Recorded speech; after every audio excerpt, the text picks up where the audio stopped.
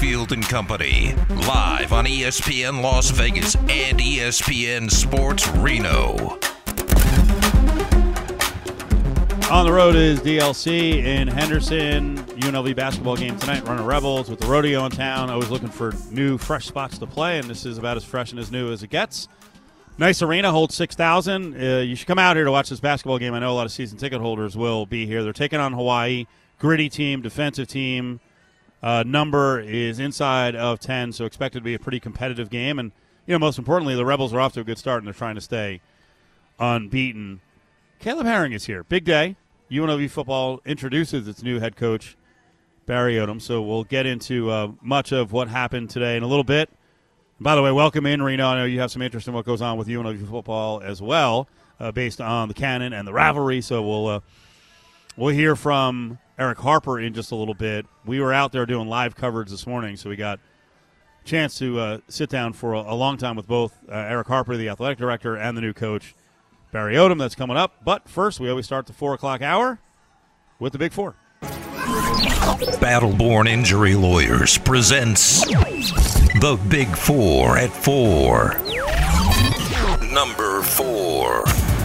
We've been through a lot of these, and I know the folks in Reno have been through them. You got Ken Wilson now. You had Jay Norvell. Steve Alford is in, year 4. So we've all gone through these coaching things. And I'm always fascinated, Caleb, to hear what guys say when they're introduced at their first press conference, what they say the goals are, because people do not forget. And this new UNLV football coach came out and said in the press conference, hey, there's an urgency to win. Because a lot of people, with the past coach, Marcus Arroyo, it seemed like the narrative kind of changed a little bit. I think some of it was confusion, too, because Desiree Reed-Francois, who was the AD at the time, was like, onward and upward from Tony Sanchez, onward and upward, and then COVID hits, and Arroyo's like, well, rebuild, change of culture, blah, blah, just like the message got skewed. So you'll hear me at the beginning of this as we were asking Barry Odom to restate, hey, what's the goal here? They just got rid of a 5-win coach. Is the goal to rebuild or win now? Coaches come in here oftentimes and they say, hey, it's all about winning, sure, right? And then all of a sudden they look at the roster, the situation, they're like, oh, boy. And then their narrative changes. This is a team that went 1-10 the last 2 years in one-score games. Mm-hmm. A lot of close. That means they were in a lot of games. That's right. So I heard you mention there's an urgency to win. Can you explain that to Rebel fans about, when you look at this program, you don't expect to go back to 2 wins and do a rebuild? Yeah. The thing that, you've got, once you make a statement, it's out there. Okay. So now the process and the urgency of building that to make sure you get in those one-score games and you turn the tide in your favor.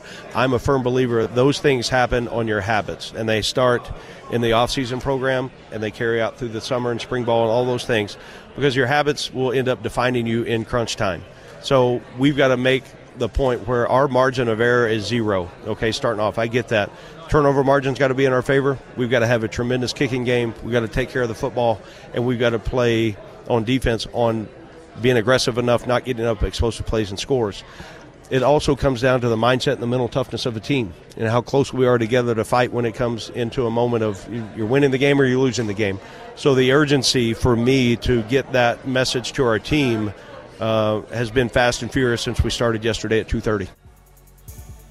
Yeah, that message is very consistent when you go back and think about just the initial firing of Arroyo.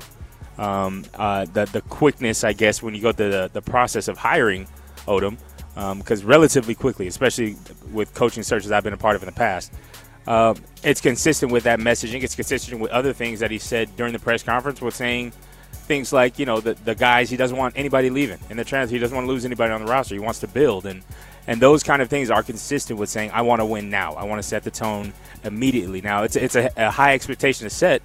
And it could be that expectation is more of what they want to be, what the destination is going to be, than what it actually is in reality right now. But that's okay, because it's in line with what the AD said. It's in line with what the president said. And I think there's a vision of how quickly that should be happening at UNLV. It was a good press conference. I think he hit a lot of check boxes that fans had, concerns, obviously marked a lot of boxes with the AD. But the expectations are real, and they're there, and I think a full understanding of that. In that answer, I mean, just saying, yeah, I said it. It's out there now. Now I got to go back it up. And that's spoken like a true football player, right? First of all, meeting the guy is like he's football. He's 100% football, his family, all of it. So he understands that it's not just talking the talk and saying the right things. It's now going and putting the work in and making sure that you prove yourself right.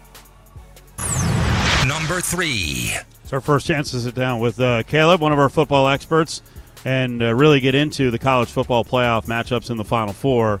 So Georgia is 7 against Ohio State. Michigan is down to 9 against TCU. I think both of the dogs are live dogs.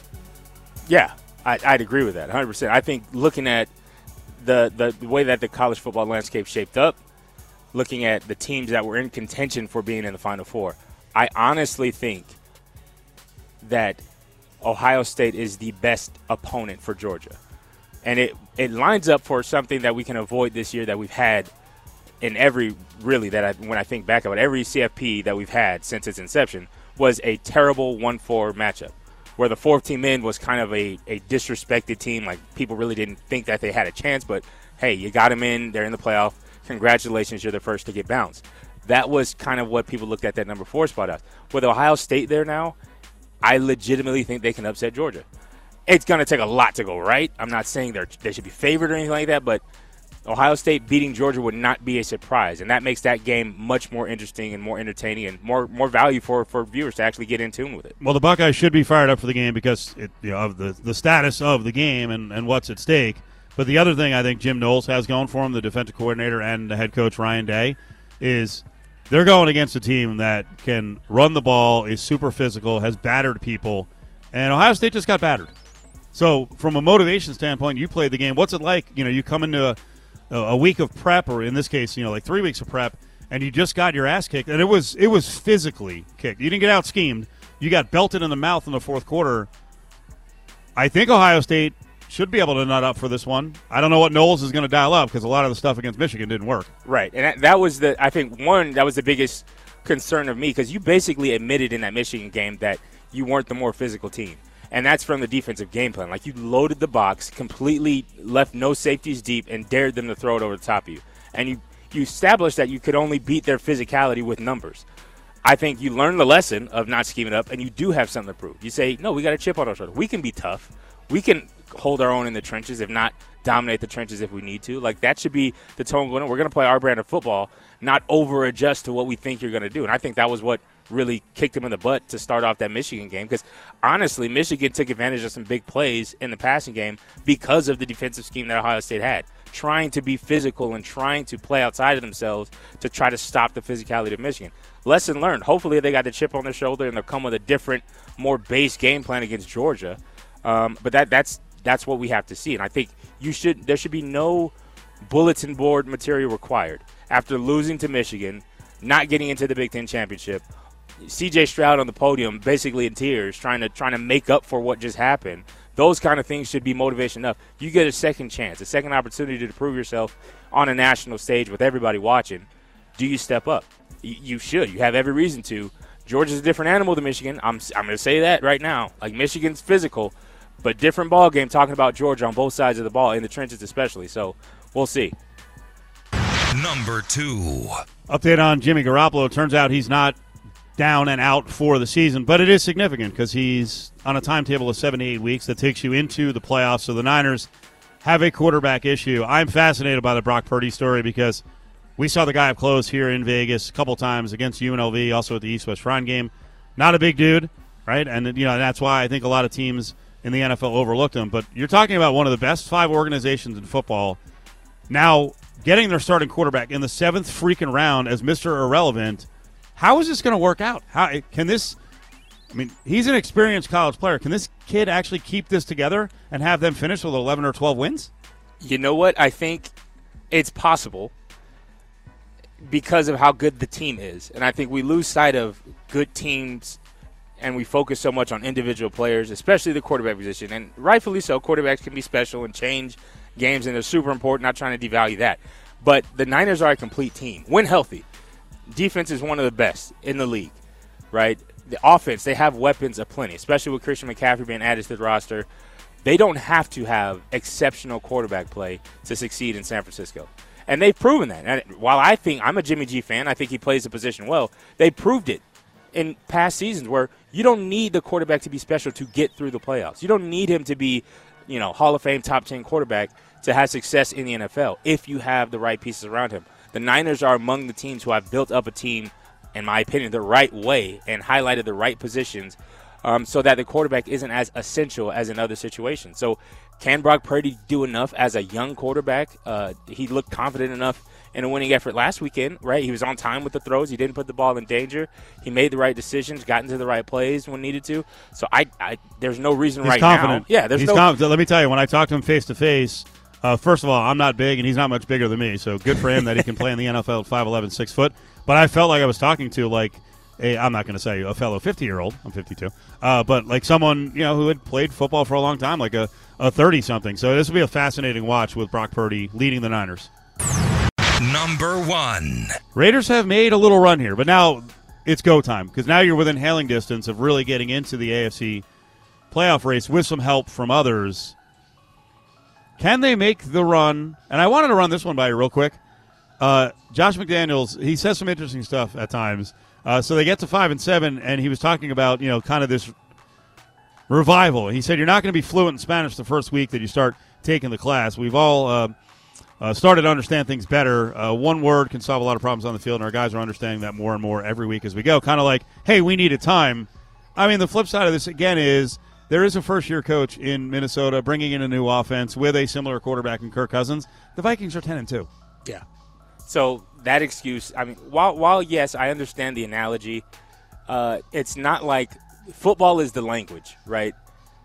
It's not like you're just now starting to learn Spanish as a roster. You're just getting a new teacher. Like you may be taking Spanish 2 now or something like that. It's not. There should be Spanish 4 or 5. Yeah, the comparison is like I was learning Spanish and now I'm in Mandarin. Like that would be like what you're trying to go for. And by the way, if that's the case, then there's a coaching issue. Absolutely. If your system is that complicated, then it's a completely different language. What are we doing here? Exactly. So that if you're at this point you're in professional football, if your language of football is that vastly different than any other professional coaches, maybe it's time to look inward.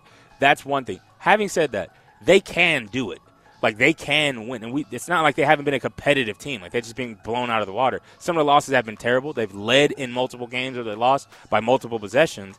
They just haven't been able to finish games. That's a learned behavior. As a cohesive unit, as a team, you have to have some sort of belief in what you're doing, in the language that's being spoken. So there's some truth to it.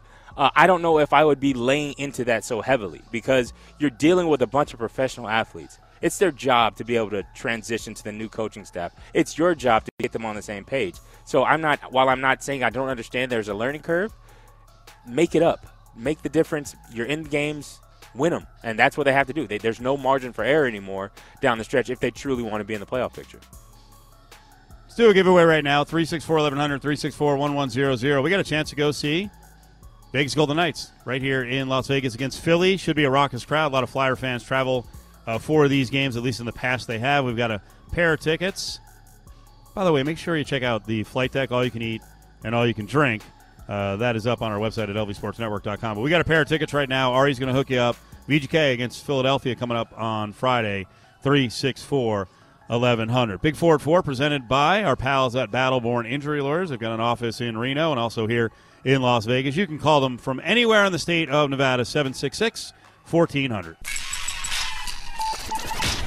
It's Cofield and Company, live on ESPN Las Vegas and ESPN Sports Reno.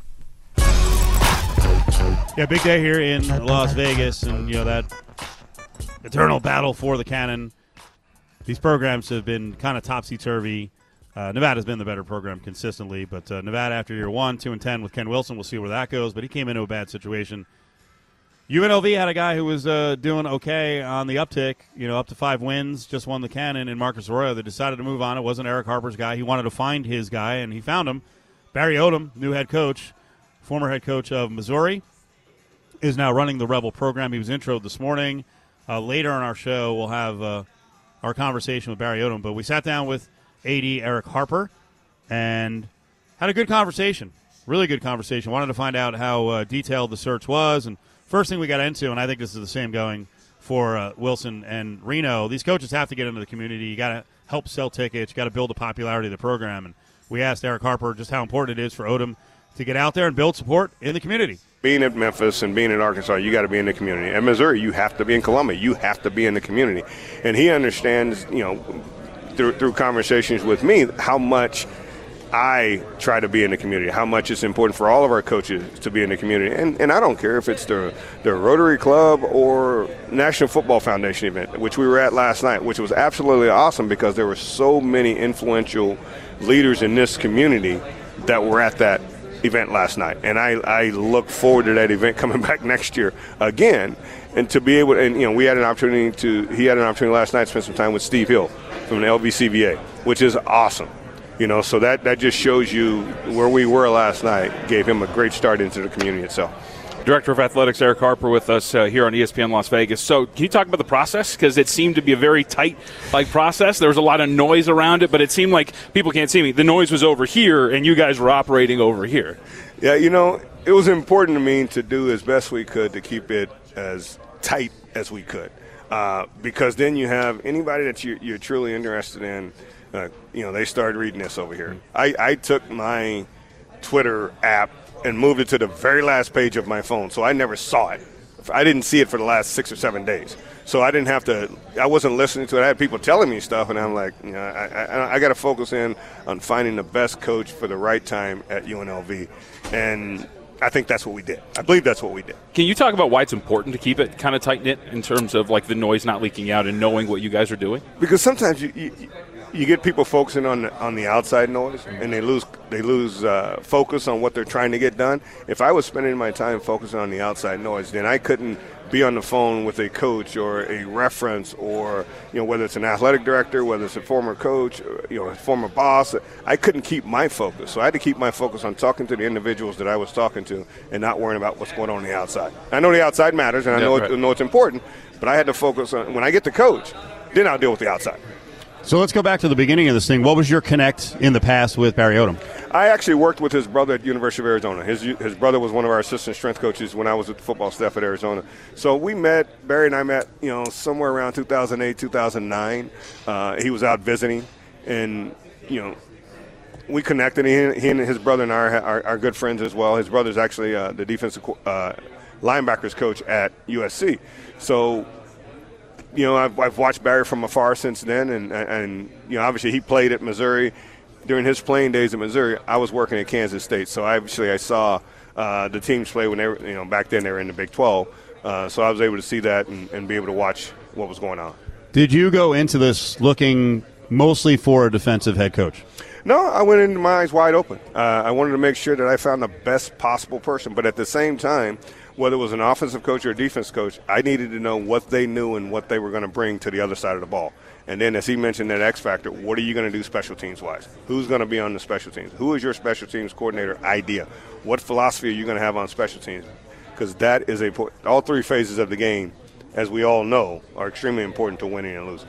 We've got the AD, Eric Harper, here with us. I almost said Cofield & Company. Special edition of Cofield & Company, I guess. ESPN Las Vegas on the campus of UNLV. Used to saying that all the time. One last thing on the search, and you certainly can keep with it, but I wanted you to address this one. Because you were so quiet, lists got out with a lot of gigantic names. Mm-hmm. I'm sure you were told about some of it. But now what's happened is there's a perception that somehow Barry Odom was like your eighth choice, and I don't think that was the case. I don't believe that was the case. So what do you want to tell Rebel fans who are looking at this and they're like, hey, where is, whoever, Ed Orgeron? How do you address that? Because that's kind of beyond your control, but I think it's important to address. Yeah, it's definitely beyond my control, but at the same time, what's most important is our new head football coach is Barry Odom. That is our focus today. And Barry is obviously he's a quality coach, quality young man, quality father, quality husband, a guy that we are committed to. And when we sat down and we talked, it was and I talked to a lot of people, don't get me wrong, but when you focus in on the person you feel and that's going to be the right, because you're going to talk to multiple. There's no search in America that's ever been down. I got one guy, and that's the only person I'm talking to. If anybody tells you that, they're full of crap. Okay. Because that's not the truth. And I talk to many coaches, but at the same time, as we talked to those coaches, when I got down to the end, it was like, Barry Odom is my guy. How many coaches got actual interviews? 5. Okay. 6, correct. I'm sorry, 6. In the end, did you have to convince him not to take the Tulsa job? Were you in competition with other schools to get him? You know, any quality coach, you're always going to be in competition with another school. Anybody of any quality worth their salt, you're going to be in competition with them. And it's about selling the right things to that coach that you want. And obviously it's reported that they couldn't come to terms.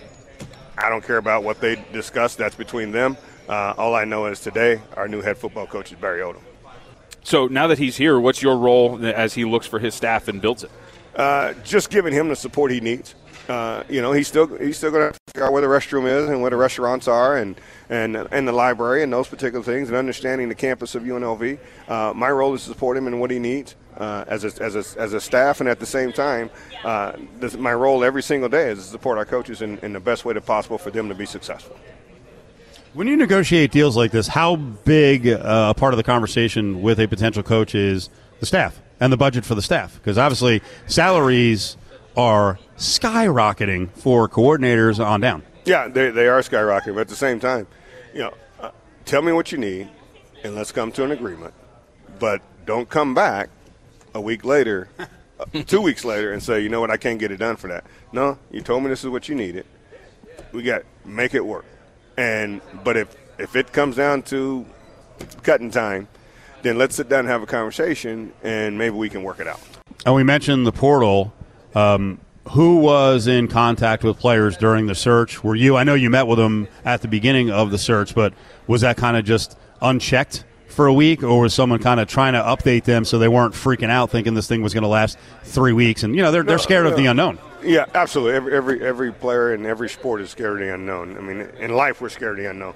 But at the same time, Coach Kenwick Thompson was the interim coach, so we communicated with Coach Kenwick, as much as we could without divulging where we were going, when we were going, and how we were going. So it was important that we made sure that the players, and when they text me directly, then I'm communicate back to them and make sure that they know that what I'm doing and what are we doing as a staff is to find the best possible person for them as young men. And with that in mind, how important was it for you to see there were some players here filling up the second and third row? How important was it for you to see those current players showing their support for the hire? Extremely important in the fact that they were looking and watching and very attentive as they were yesterday versus just sitting there just to sit there and be here. They were just as attentive yesterday when he spoke to them as they were this morning. And that is important because they're hearing that same consistent message that they heard yesterday. And I think one of the biggest things that I took from it, and we all looked at each other and kind of like, whoa, that's a big statement, was the statement by Coach Odom about keeping the players here, not wanting to lose a single player. You don't often hear that. We've had examples nationally, even with Dion. You tell him, hey, pack your bags. You might want to be going. Very different messaging, right? So the fact that that statement was made and those players are hearing that message, how in line is that with your vision on this being a stepping stone up rather than a rebuild? Yeah, absolutely. That statement is about making sure there's good players in this program. There is no question in my mind there's good players in this program. Why not keep the foundation? Why not keep the nucleus of what you have here versus trying to start all over? And by no means can you go out and recruit another 85 players. So let's take that good nucleus, a Doug Brumfield, an Aiden Robbins, making sure that those guys know how much this new coach is committed to them, not only as players, but as young men beyond those days.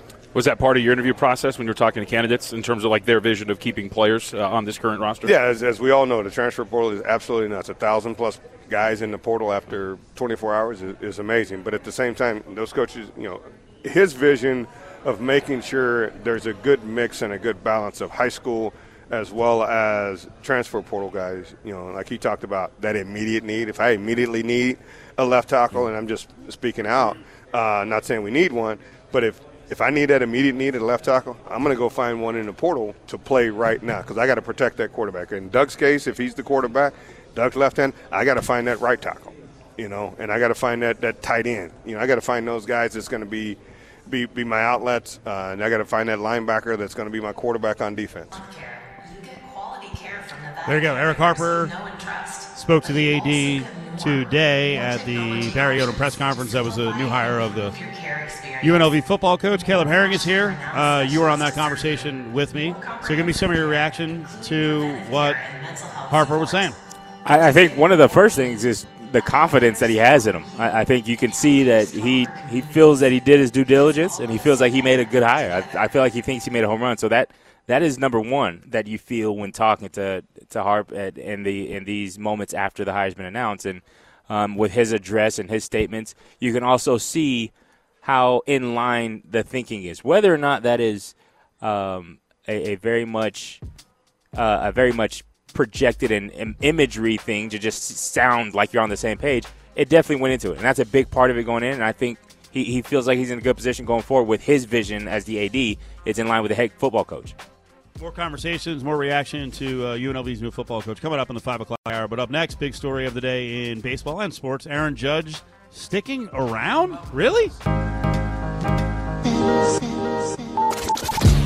The New York Yankees had to fold on this one. They knew and they understood how big Aaron Judge is to the franchise. They're going to have to definitely now understand that they're going to have to lean on a lot of their young players moving forward, and they're hoping that what happened in Houston with Jeremy Pena could happen again in New York with their young stars. It's Cofield and Company, live on ESPN Las Vegas and ESPN Sports Reno. Well, that's a big story of the day is Eduardo Perez on Get Up talking about Aaron Judge and what was going to happen here, and the race between the Giants and the Yankees turns out to be a Yankee victory.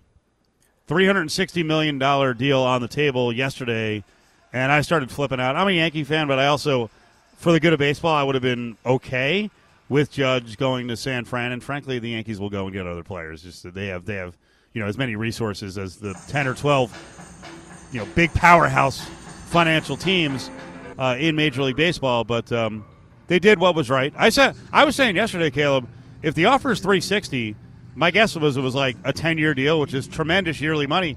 I said the Yankees have enough money. Give them a 6-year deal. Give them $60 million. I don't care. It's not my money. You guys are flush with cash. Pay the guy. I think the funnier thing about it was that everybody knew you had the money all along. Like when it was before the season and there was the drama about him holding out or not coming to an agreement with the contract, it's like, why are you not paying that man? Like, what, you of all the franchises in the franchise history of franchises, you have the money. Like, you can pay him what he thinks he needs. And it wouldn't have been very risky for you to do it. Like, and I'm sure it wouldn't have been $360 before the season.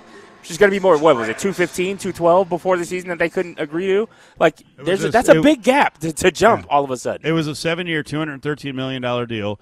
They revealed the details, I think, to try to shame Aaron Judge, make him look bad. And that's baseball tradition. Baseball ownership loves doing that. Yeah. Denigrating their own product, which is amazing. And by the way, it's also part of the reason that baseball is still popular, but not as popular as the NBA and the NFL, because they always want to play these games. Yeah, they went from 7 years and $213 million, so what? Yearly average of just over $30 million to $40 million for 9 years. And a lot of that was prompted by the fact that he did play a full season and he did hit 60-plus home runs. But for me, the biggest thing that was an insult is not only doing it, but doing it to that guy. Right. Aaron Judge seems like a good kid. He's not publicly embarrassing you as a franchise. He's in the biggest market, debatable, L.A. and New York, obviously, but he's been a good representation of your franchise in the time he's been there. Why the hesitance to make him at least, look good? Now, credit to Aaron Judge. This is the part of the story that's player-friendly. Betting on himself, which is a risk, huge risk. Not just betting on yourself, but coming through individually. I mean, you didn't bring the World Series home, but individually, having the year he did, now you put the Yankees in a position where $360 million is not just paying for what he could be, not for paying for him to bring you a trophy in the future, but you now have to pay him for what he did. Like 100%, this has a lot to do. That 360 number, $40 million a year, it's because he had one of the best individual seasons ever. And he did that betting on himself, which is risky. Anything could have happened in this past season. And he came through, and now the Yankees have to kind of eat crow and say, here you go. Now, regardless of if he succeeds, if it's a good thing going forward, if it's like he brings the World Series, what the rest of the roster ends up looking like after you spend so much money on him, regardless, he wins. He got you. Like, he won the deal, and you now look like a bunch of horses' asses. By the way, you're already setting me up for future rants on the Yankees and the next level Steinbrenners being all cheap and wanting to hold on to the money, unlike their dad George, who just wanted to win and would spend money. If I hear one blank in time this entire run of the next 9 years that they have roster limitations because of a budget, there ain't no budget. I heard Doug Gottlieb, driving around this morning, our sister station here in Vegas is Fox Sports Las Vegas. I heard Gottlieb talking about the Dodgers, and one of the guys on the show was saying, the Dodgers, are trying to get below the why? Then there's no threshold. You're in L.A., you're in New York, you're one of the 10 or 12 biggest markets. Spend, just like the Phillies did, right? Phillies are like, hey, Trey Turner's available, let's go get him. 766-1400 is the anywhere in Nevada number. Give Battleborn Injury Lawyers a call now if you need help. It's Cofield and Company on ESPN Las Vegas and ESPN Sports Reno. We're at one of the brand new arenas in Las Vegas, the Dollar Loan Center in Henderson. We're up in the press box. It's a corner press box. Relax, Caleb. I know you got very mad at San Diego State for building a box in the corner where you had to watch football. I thought that was fine. But I wasn't up there. I was on the field. I do sidelines. One of the interesting things here at DLC is it's first and foremost a hockey arena. There's a football team that plays here as well in the Nighthawks. Do you notice up top near the catwalk, and this is a one-level arena with 6,000 seats and then a small rim for luxury boxes, why are there TVs up near the catwalk up top above us? That's kind of interesting, right? There's like two big screen TVs.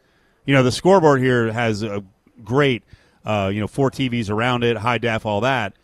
Why do you think those TVs are up on top of the arena? Do staffers hang out on the top catwalk above and get to watch the game from there? I don't see it as a benefit to the luxury boxes. They run the entire length. There's 12 TVs that run the entire length of the court in this instance, or the entire, all the way at the top of the building. Yeah, it's. I don't know who enjoys that from a fan perspective. The luxury boxes have their own TVs. And even if you're sitting out in the open airs, they covered the floor with the center screens that are massive, right? So I don't see who's enjoying viewing those TVs. These are like maybe, what do you think, 60-inch TVs up there? It's not like they're massive TVs, but it's nice. I'm glad they spent the money. It's some bonus TVs. It's a touch. It brings back memories of, and you're going to laugh when I say this, I went to the Bell Center in Montreal, which is, I think, the biggest indoor arena I've ever been in. Right. Hockey is massive in Quebec and in Montreal. That place holds, I think, 23,600. Right? There's only a couple of basketball arenas in the U.S. that hold about as much or more. And that's what I remember. I think they had TVs upstairs, but, the media ring, there's an upper ring. We were so high up. I was like, thank God for the TVs. But I'll tell you, when you were walking the catwalks, and San Jose has this too, and their arena's a lot smaller. But when I was walking the catwalks, I don't usually get height affected, but I was like, holy crap. And I'll also say the best screens I've seen in person, I don't know how many stadiums and arenas you've been to recently. Mm-hmm. Is there a place you've gone to and you're like, oh, my God, that big screen is unreal. Have you been in the Al yet? Have you been in Allegiant? Yeah. Okay. I've been in the Al. Why did I just say that? I was kind of thinking like a Raiders game as a fan. No, I've been as a Raider fan too. So obviously UNLV plays there. Yeah. I think the screens there are decent, but they didn't have the ability to do what SoFi and Jerry World did, where they could hang one from the ceiling because they've got a little bit of a different roof on it. The screen at Jerry World is unbelievable. It runs to 20 to the 20, and it's the most high-def thing you've ever seen. And the other thing is when you sit upstairs, you're so high up. I remember I actually went to the first regular season game there. I think it was against the Giants. And I remember after the game, I'm like, I think I looked down on the field like 15 times the entire game. Right. Because the screen is so awesome. SoFi has a ring. I've sat upstairs at SoFi, same thing. Like you hardly look down on the field because the HD is in front of you and the screen is so big. And that's I think that's where Allegiant Stadium probably missed a little bit because of that high tech. I don't know what the exact science of the roof fixture is, but that's why they couldn't do something like that. But I think that is important to talk about how influential or amazing the image quality is at Jerry World, they actually have, and I've seen this because I'm a YouTube gamer watcher. I watch these guys. They have actually played video games on that mega screen where it's like they live stream playing video games because it's that clear of quality. Like they can do it because it's that good. So stadiums that I've been in, that would be number one as far as the quality. I haven't been inside of SoFi for a game yet. I'm kind of trying to wait till ticket prices go down and not trying to, spend that much as a fan. And that's where I go as a fan most of the time. And that's how I experience Allegiant as a fan. Now, the experience is great at Allegiant, but the screen quality, I think, is one thing you miss. Having that screen right in the middle of the action so it's not like, in a corner somewhere back where you maybe don't have the best seat to watch. That, I think, takes a little bit out of the experience. But these screens, talking now back to these little tiny screens here at the DLC, I can't find the purpose for them, but I will say I would rather go to an arena where there's there's too many unnecessary TVs in here. right. Yeah, for that to be the complaint, then to be like, I can't see from my nosebleed seats. So how do I get a better view of the action? How do I get to see it? They have the answers for you here at DLC. Allegiant Stadium, unfortunately, the answers are a little bit harder to find, but there's more about that stadium that's awesome than just the screens. If you listen to the show on a regular basis, you can hear at times how scatterbrained I am. Like I just asked Caleb, who's the color voice for Rebel football, they play at Allegiant. I'm like, have you been in this stadium yet? Because I was thinking back to that stadium experience of going to the Raiders game this last week, and I was sitting about 20 yards, 20 rows off of the field in one of the corners, and it was cool, really good view. And I actually watched a lot of the screens at times when the ball went to the opposite end of the field. My whole long story there was because I was looking at the scoreboard screen here, and I thought of the Bell Center. The Bell Center, the Canadians Arena, actually has the biggest indoor screen I've ever seen. Mm-hmm. Like, it was crazy how big that was. I'm going to go down one more distracted path. I want you to look down here as they're getting ready for the game, and they were just doing the sound check. Good speakers here. They were, like, maxing them out. Yeah. There's a woman down there salting gigantic pretzels. We're off the air in an hour and 5 minutes. This is going to be tough. Because I'm a pretzel guy, and look at the size of these freaking They're things. massive, and I already peeped game while you were talking that those pretzels are on my list too. I'll be making a visit with her. What's her name? We got to get her name. Salting it up. She's pretzel out here. She's getting the pregame pretzel salting going, and it looks fantastic right now. And I'm all for it. This is an intimate arena, right? It's not huge, but it gives me all the vibes that I want, and the pretzel is a part of it. And so whoever that young lady is down there salting pretzels, Steve and I will be down there. We did a thing during football, Broadcaster Bites. Does this make the list of Broadcaster Bites if you get down there? Yes. And by the way, we got to get back to that ASAP because I've been on a couple of road trips and I've got some food to talk about. It is something I need to start adding to the sideline reports I do because we love food, and I actually want to carve out a niche as the chubby jackass who tries food in every arena. So I was in San Diego at the Jenny Craig, and I didn't need it, but I went to the snack bar there, and I was like, oh, they have a hot dog special, a hot dog, chips, and soda for $8 at a game. I'm like, okay, that's pretty cheap, especially by Vegas prices. So I don't know. I don't know if John Sandler and Curtis Terry will accept my pretzel talk, but I think they might. Yeah, and I'm going to shoehorn it into the game, so I'm hoping Hawaii isn't as competitive as I think they will be. So back off Hawaii so I get my pretzel talk in. Yeah, I think it's an important topic that shouldn't go unnoted. Is first, there's a difference. And I want to ask you about it because you do sideline for both. There's a difference between acceptable football snacks during a game and basketball snacks, isn't there? Like what's the difference if there is one? And the first thing is it's the logistics of football stadiums. Yeah, it's a little harder when you're on the field to get to the food, right? Because the stadiums are so freaking big. But I'm gonna get that in if I'm rehired. Who knows? It's a year-to-year contract. I'm gonna make that part of the deal. Like, are you saying there are unacceptable meals to talk about? Well, not just to talk about, but just as a fan to experience. Like you have to get nachos. That's like an acceptable universal thing. But I think we've gotten to a point, and I don't want to sound critical, where we're kind of bougie with our concession stand items. Are you saying us or in general? In general, In general, it's gotten crazy. It's getting ridiculous. What I they don't had even, at the San Diego State concessions, and ridiculous. good for them at Snapdragon, it was so off the charts. I don't know that I need to be sitting. The other thing is, it would be a little weird for me to bring down snacks on the sideline as guys are busting their humps and limping off the field, Just, and is that injuries are pork being belly I checked. smell? And they're like, "Is that guy eating sushi? 8 feet from me? Like it's the third ridiculous. quarter. I'm hungry. I gotta play. You're having sushi." So that I think the bouginess of the expectations of fans. There was a time where it was like nachos, fully loaded maybe nachos, pretzel is up there. There are some things you get at the concession stand, you go back to your seat, and you sit down and you eat. Now it's like you got full-on meals that come with like an assortment of silverware. Like it's like you got fork and knife, like you said, sushi. Like San Diego State, there's the pork belly like place, the California barbecue. It's like, how can you really enjoy a football game while you're trying to slop down a full barbecue menu? Like that.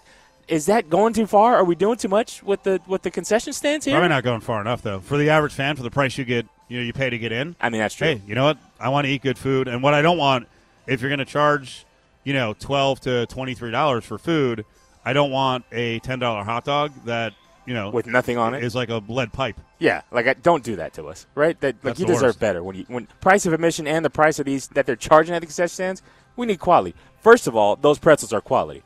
The fact I don't need binoculars from up here to look at them, they're huge. They're massive. They're almost as big as their head. That's We're that's probably gonna have to fantastic. share that. It's great. I love that. You as keep the concession pretzel food. on press row, and I'll just come over and kind of break off a couple pieces here or there. That'll work. I'll do it. We'll offer some to the broadcast crew. 5 o'clock hour is on the way. We'll talk more about, and actually to, Barry Odom, the new UNLV football coach. But I wanted to get to the Raiders and this 5-7 mark now. They were left for dead 3 weeks ago. They're not in the playoff race officially. They're alive. But what do you think of teams in front of them?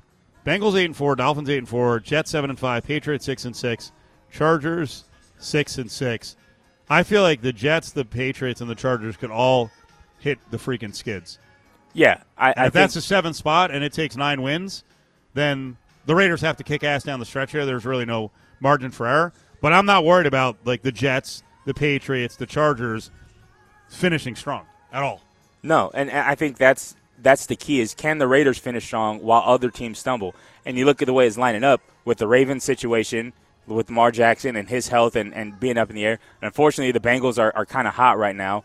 Are the Browns going to figure it out in the AFC? Can they be a factor in the playoff picture? Because the Deshaun Watson narrative is obviously out there now, but can they really be a factor going forward? Then, more importantly for the Raiders, the AFC matchups that they have left on the schedule, being the Patriots and the Chiefs being the big ones. They play the Steelers as well. But the Patriots and the Chiefs are, I think, the two teams that they have to win those games to make up ground against them. Now, I don't think they catch the Chiefs. I'm not saying that. But to muddy up the picture, you have to win those games. The Patriots are in a couple of weeks. Obviously, you handled business against the Chargers. I think was a massive win for this reason. Not just winning games for yourself, but ruining other teams who are in contention. And I think the Patriots are in contention right now. Can you knock them out of the picture?